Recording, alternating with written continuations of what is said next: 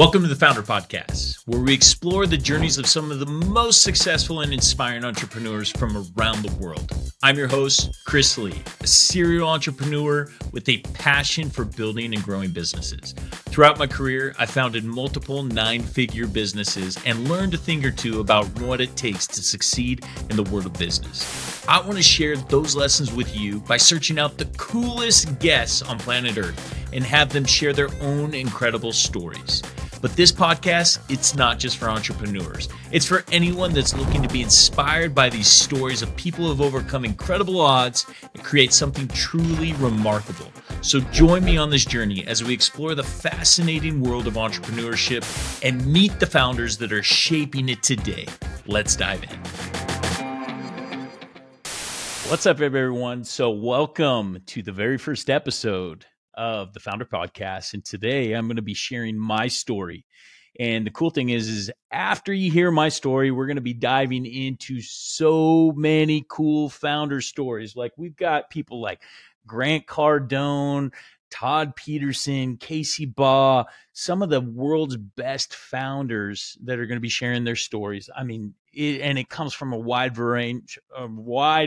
We're talking like guys like Dan Caldwell, who founded Tap Out. Got another guy named Weston, who has a dental software as a service that he's the number one leader in that space.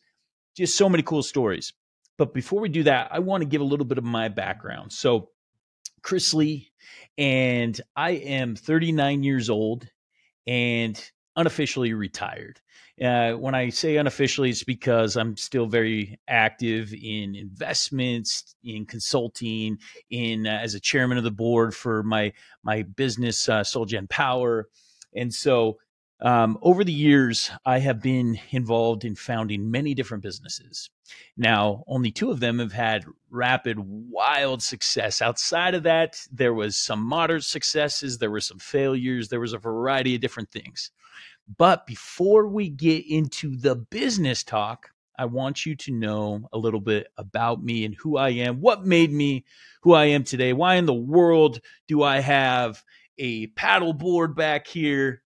Take a look at that thing, though. Man, that thing is beautiful. So if you guys are listening to this, go ahead and look on YouTube. You're going to be able to see this really cool paddle board. This was actually made for me, handmade by a wood shop, a high school wood shop. Pretty amazing. I'm also an avid collector of shoes, of sports apparel. You can see up here, I'm a big gun guy, fairly conservative. I have some left-leaning opinions about certain things, social things, but for the most part, very, very conservative and right-leaning. But don't let that scare you. I am open to all kinds of ideas. And so we're going to be talking about all kinds of cool things with so many different founders. But once again, what made Chris Lee the person I am today? So I grew up in a household where my father was the only one that worked. My mom was a stay-at-home mom. There were 6 kids. There was actually 7 kids, 6 siblings. And we also raised my cousin, who's a year younger than me. And so growing up in the small town of Connell, Washington, it was the perfect place for a kid to grow up. You know, summers were spent playing backyard baseball. We were big sports people because my dad was a high school teacher, also a head football and wrestling coach. And so since we didn't have a lot of money, all of our time and effort went into things like sports that didn't cost a lot of money. And sports back then were completely different. You didn't have these club sports. We weren't paying all this money to travel. I mean, we were out hustling on the gridiron. We were playing on the sandlot, right? Like it was completely different day and age. This small town that I grew up in, 2,600 people. And later the population doubled only because a prison was put into the town, and they counted the prisoners as citizens of the town. So anyways, that was a little bit about, life growing up for me. It was very simple, very basic. Many of you guys remember what the 80s and 90s were like. Lots of nostalgia. It's funny because there's a lot of things actually coming back from the 90s right now as far as styles, which just makes it laughable altogether. So loved sports. I loved math, actually. So in second grade, I was taken and identified as someone that was pretty good at math, and I was put on a math team in second grade. And I think a lot of that had to do with the fact that I was held back. I started school a year later than most. In fact, when I graduated from high school, I was 19 years old. But it put me ahead. If any of you guys have ever read The Outliers, it talks about the advantage of age in hockey and different things. And I think there was definitely an advantage for me in school. And so I was treated a little bit different because I was advanced in math. And that's one thing that I've always loved is numbers. And that's one thing that has appealed to me about business is, just the language of numbers. I get nerdy when it comes to that. In fact, one of the things I always like to tout, because I was an athlete, it was strange, but I competed in math. Eighth grade math team state champions, me and three of my other peers who were the state champs. But so growing up, it was a lot of fun. But because we didn't have a lot of money, we were required to work at a very young age. In fact, I got my very first job when I was 9 years old, delivering papers every single day, 365 days a year, unless we left on a little family vacation in which we got a sub. And so that was me waking up between 5 and 5:30 every single day from age 9 till 16. And then later at 16, I got what was called the route manager job. And I was supposed to be able to get my driver's license, but I didn't have my Eagle Scout yet. And so my mom wasn't going to let me get my license, but later realized that I needed it for this job. And so I got my driver's license. But me and my younger brother, Tony, we ended up running. We were the paper route managers, and we would wake up at 4:30 every single day. And this set a foundation for the rest of my life of becoming an early riser, even though naturally I am a night owl and I love those times. But so learned work at a very young age. In fact, the rule in our house was that at the age of 12, you had to provide for everything but underwear and food on the table. So if you wanted food outside of the house, if you wanted clothes, shoes, you wanted to do any activities, guess what? That was coming from your pocket. And so because of it, I learned the value of work early on. Now, I didn't know how to work smart. It was literally just work hard. And I was picking up any side job that I could. I was driving tractors during the summer, raking hay for local farmers. I worked at an oil place delivering oil in fact, that was the only job that I was actually fired from because I was just unreliable. I worked at a little restaurant called the Pizza Station. Just any odds and ends way to make money, but it wasn't ever smart. My dad, he was a disciplined investor, which is interesting. He only made about $65,000-$70,000 a year growing up, but over half of his paycheck went towards his 401k. Now, he wasn't really like robust in it. It wasn't super creative, but he was disciplined. And so that's one thing that my parents taught me from a very young age was the value of discipline, the value of work. And so early on, it was just me working discipline. It wasn't anything that was super smart. And I first was introduced to working a little bit smart when I was at the age of 18. I was between my junior year and my senior year in high school. And I saw this little post. It was, I was at that moment attending what's called Running Start. So I was attending college while in high school at Columbia Basin College, a little local 2-year school, a little community college. And I saw this tab posting that said, make a guaranteed $13 an hour. And I couldn't believe it. I think minimum wage at that point was like $6.50. I was like, $13. That is twice what I can make it doing anything else.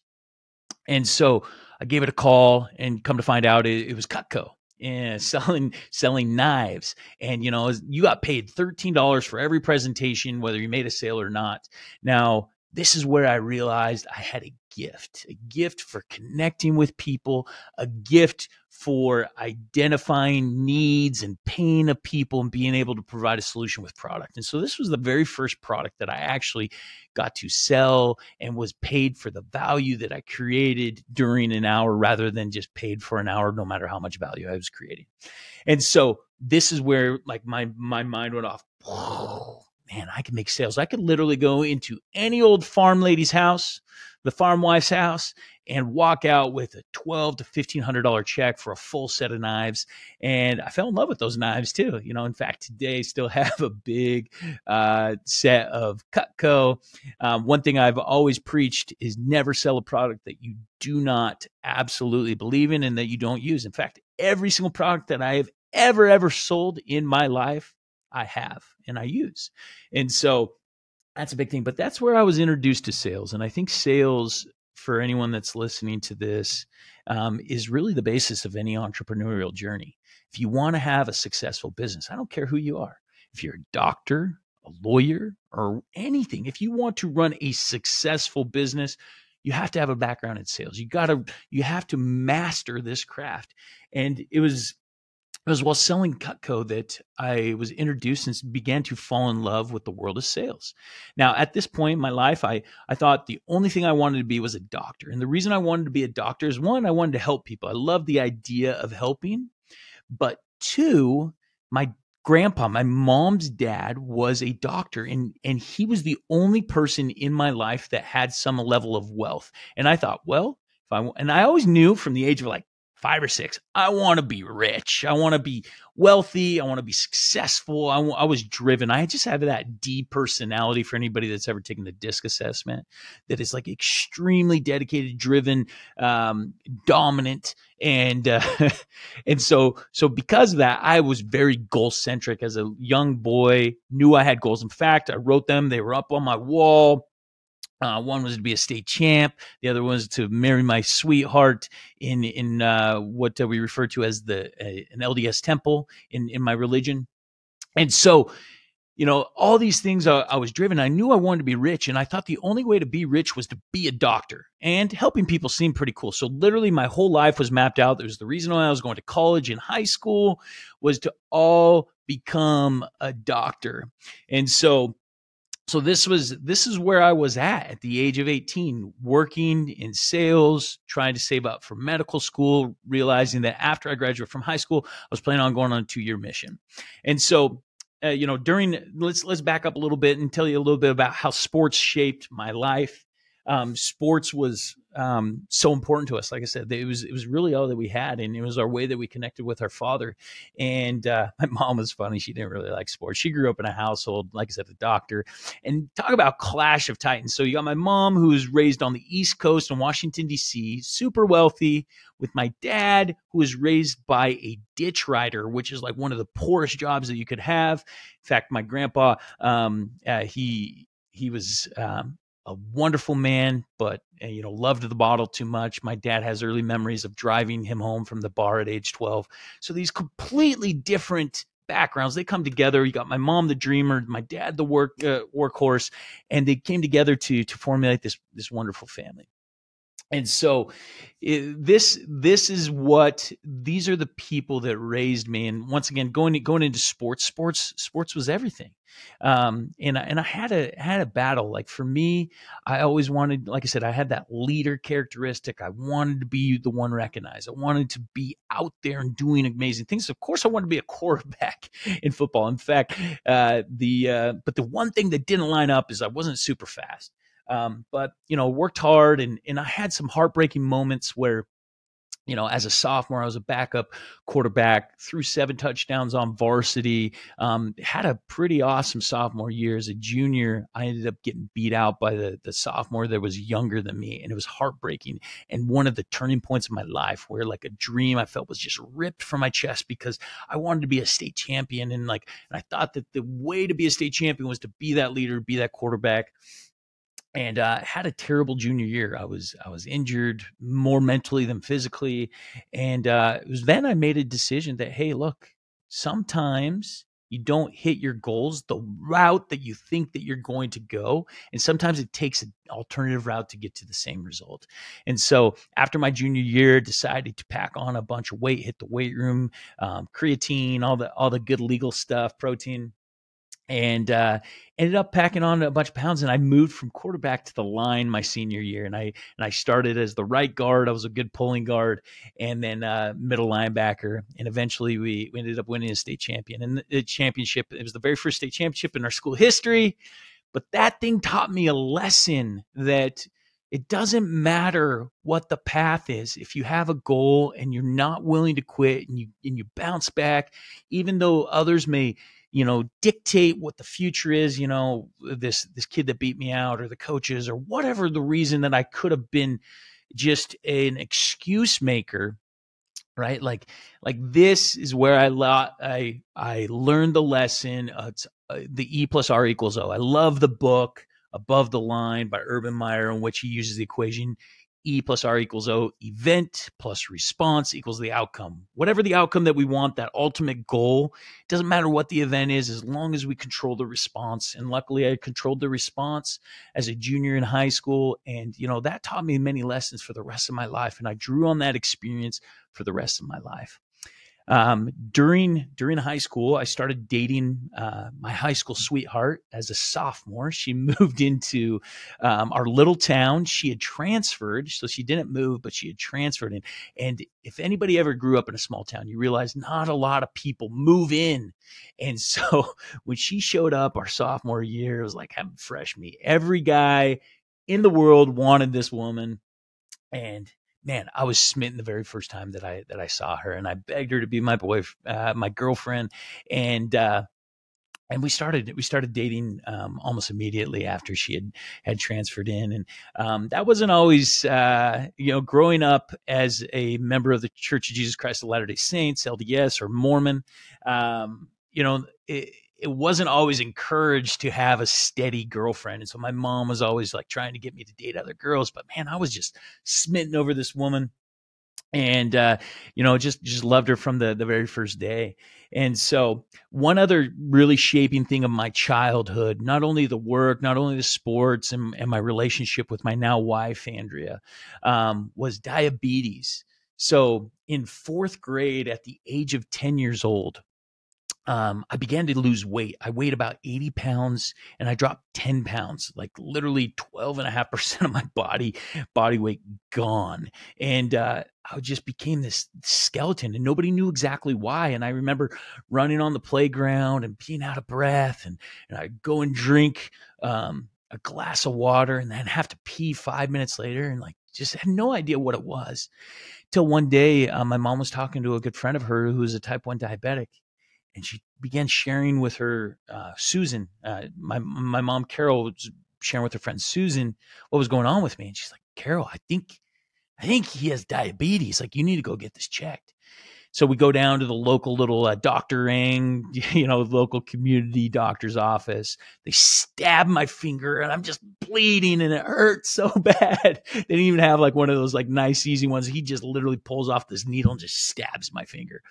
And they test my blood sugar, and it's 350. Anybody that knows anything about blood sugar, you're supposed to be between 80 and 120. 350 was extremely high. So immediately they knew I had type 1 diabetes. And so they call up the hospital. They send me to the hospital. But in the meantime, I had been fasting for 24 hours. And my parents are like, hey, can we go and get him something to eat? And they're like, oh, yeah, feed him. So, of course, my parents don't know anything about health at this point. We go to Burger King, and I think I got like a Whopper and fries and just all this garbage, fat and carbs. By the time that they admit me to the hospital, my blood sugar is 650, and 650 is like crazy. I mean, you're about 100, maybe 200 away from going into coma. And so they immediately started pumping me full of insulin and everything. But I spent the next week learning how to control and manage my diabetes. And there was a pivotal moment that forever changed my life. When I was at the hospital, and they played this. I don't know why I'm tearing up right now, but because this means so much to me. But there was this pivotal moment in which they played this little cassette movie, and there was an NFL player And he was talking about, he's like, guess what? I'm type 1 diabetic. And type 1 diabetes doesn't have to define your life. No matter what, you can go and accomplish whatever your goals. And like, this was such a message of hope for a little 10-year-old boy that literally I thought my life was over. I thought I would never be able to eat sugar again. I thought I was going to die at a young age. I was being told that I was going to have to take shots every single day, and I was deathly scared of needles. And I just thought, man, this is going to dictate how the rest of my life goes, and I'm just going to be a victim of my circumstance. And as I'm watching this video, it brought me so much hope that, man, I don't have to be a victim. I can go and do anything I want. I could be a professional football player if I wanted to be. And it was then that I made the decision in my life that I was never going to identify as a diabetic. I just had diabetes, but I was not a diabetic. And I know that doesn't sound like a huge difference, but for me, it was a big identity shift, that diabetes was not going to determine my success. And from that moment on, I made a resolution that not a lot of people would know that I had diabetes. In fact, I would hide it from most people because I didn't want it to be my crutch. I didn't want to wear it on my sleeve like, hey, guess what? I'm diabetic. Take care of me.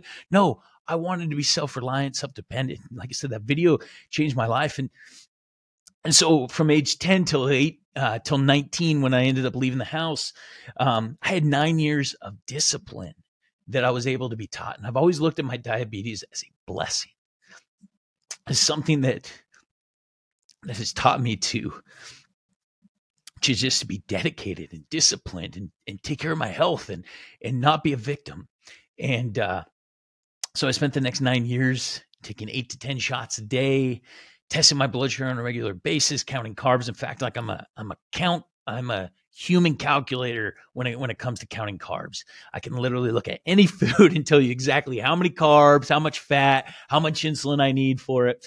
It's kind of one of those just crazy things that you develop. In fact, diabetes has just become a part of me. And like I said, I was definitely afraid of needles forever, and I found weird ways to get around that. But yeah, just was an amazing experience. And my junior year, I ended up getting put on a pump. Let me, for those that are watching here on YouTube, this thing is attached to me in my stomach. Keep it in my pocket. Really, nobody knows what's going on. And then on top of that, I have this really cool device that literally I just I can scan my arm and it'll tell me exactly what my blood sugar is. So I no longer have to stab my fingers, which is really cool. So diabetes is coming a real long ways. But for the rest of my life, like I said, I've decided that diabetes would not be a crutch. And the interesting thing enough is 2 years ago, my then 9-year-old daughter, my now 11-year-old daughter, was diagnosed with type 1 diabetes. I'm a father of 5. And so as a father and a father of a diabetic, I got to teach her that valuable lesson. I said, Jocelyn, we are not diabetics. We have diabetes, but we aren't diabetics. We cannot let this determine who you are. And so I tried to share that blessing and that lesson with her. But these are just a few of the things that just really shaped me as an adult, as a child to later become an adult and have the different variety of successes that I've had. So at the age of 19, I graduated high school. Once again, I was held back. I had finished 2 years in college. I had this plan to go on, finish, and then go to medical school. But after, I served a mission. And for those that aren't familiar with missions, in the LDS Church, in the Church of Jesus Christ of Latter-day Saints, we submit paperwork. So you write a little background about you. You go and you get your health work done and all these different things, and then you send it into to what we call our prophet. So we believe in a living prophet. Send in the paperwork. And for any of you guys that know anyone that ever served a mission or ever seen those guys walking around in white shirt and ties, like this is what happens. They submit the paperwork and they say, hey, guess what? For the next 2 years, I'm actually going to pay to be on a mission. I'm not going to get paid. I'm going to pay. I'm going to sacrifice time when everybody else is going to college, doing all kinds of other things with their life. I'm going to give 2 years up to the Lord. And so you send in this paperwork. A few weeks later, you receive this big white packet. Well, this is how they used to do it. Now they text it to you and you have a little link that you go to. But you get this white packet and you open it up. And in that white packet, it tells you where you're going to be spending the next 2 years of your life with perfect strangers that you have never met before, going and doing the Lord's work. And you could go to anywhere in the world. In fact, my dad went to New York. My older brother, Dave, went to Chile. And my younger brother, Tony, went to Honduras. And I've had many friends that have been all over the world. So I opened up that paper, and inside it says, "You're hereby called to serve in Oklahoma City." And I was so excited. I knew I was probably going to end up being in the United States, since I had type 1 diabetes, as they tend to not send diabetics outside of the U.S. So I was excited. But more importantly, even cooler, was I was called to serve as a Spanish-speaking missionary. And so you go to this place for nine weeks. It's called the MTC Missionary Training Center. You learn a language. Well, at least you think you do. And then you go out and you're required to serve in that language. And so over the next 2 years, I spent sacrificing, knocking doors, selling the gospel of Jesus Christ, following the Spirit, being with companions and people that I had never met before in my life, sacrificing, only calling home twice a year, writing weekly handwritten letters to both my wife and my now wife and my parents. And it was there when I learned reliance on God. I learned reliance on myself. I learned how to develop greater sales skills, greater spiritual, like consciousness, like how things impact me. I took care of my health and all these different things. And I also learned how to speak Spanish. And I also got to serve among a group of people called Marshallese. They're from the Marshall Islands, Southwest Pacific. And I spoke a little Marshallese. And so I learned so many incredible things, and really learned how to be disciplined at an even greater level, and live away from home for the first time. And so from age 19 till 21, that's where I spent my life. Age 21, I return home from my mission on July 4th, come home to the airport. There's my bride to be. We had broken up right before I left on my mission, so I wasn't even sure if this was going to work out. And we wrote periodically my first year, and then every week after for the second year of my mission. And immediately I knew that was the woman I wanted to marry. 3 weeks later, we were engaged, and 2 months after that, so 2 months and 3 weeks after my mission, we were married on September 24th in 2005. And so my wife has been beside me my whole career. And the beauty is I didn't wait for success. And I knew that I wanted to be a family man from a very young age, just because my parents made it so appealing. Having a family, having kids, putting God first, putting family first, and everything else. And I knew that I wanted to establish a family. I wanted to have kids, and I wanted to have that as my priority. And then anything I chose to do after that, was it being a doctor or building a business, that would come secondary to this unit. And so me and my wife got married young. I was 21. She was just barely had turned 20. And, the crazy thing is at $1,000 in my bank account, a guy had given me a 1991 Ford Thunderbird and said, "Pay me $1,000 when you can." So I had a $1,000 car with $1,000 in debt, and literally no real plan besides, "Hey, I'm going to go to college and I'm going to become a doctor." And so I didn't wait for success. We chose each other first. And me and my wife got married, didn't put off having kids. 6 months later, we were pregnant with my oldest, who's now 16. And we have 2 beautiful daughters, Addison and Jocelyn, and 3 amazing sons, Caden, Dylan, and Bruin. They range from age 16 all the way down to Bruin. He just turned 5. They're my pride and joy, and really where I've been able to go and build. So with the plan to become a doctor, I went to Brigham Young University, a LDS college, and planned on finishing my last 2 years applying to medical school, just that whole thing. While there, I wanted to treat college like a job. I wanted to be there full time, and I didn't want to have to work a job while going to school. Now, obviously, I was now a husband and a future father, and I had all these things I had to take care of. So I got recruited into sales, and not just any sales, door-to-door sales, knocking on doors. And I was told these crazy stories that, hey, dude, you can go and make enough money to live on in just 3.5 months. And I thought, man, that sounds wild and amazing. And I knew I had been pretty decent at sales from selling Cutco before my mission. And then also selling the gospel on my mission. And so I thought, heck, why not? Let's do it. And so originally I was recruited by my now business partner, Daryl Kelly, to come work with him selling pest control. And so if anybody ever heard, like, we go door to door, we sell pest control contracts, year contracts. We'll come out, we'll service, we'll spray around your house, we'll do all this, that, and the other. And I did it for work and pest control. And the very first time that I ever did it, I went out, and this was in summer of 2006, and I was the top guy in my office. I'd never done this before. I went out, worked hard, used my brain, used everything, worked hard, worked smart, did everything I possibly could. And in a period of 3 months and 1 week, I made $65,000. And for a 22-year-old boy that had never made more than $12 an hour, this was life-changing money. In fact, I was making as much as my dad at that point. I was like, man, this guy has worked his whole career, worked his whole butt off to be able to make $65,000 a year. I did it in 3 months and 1 week.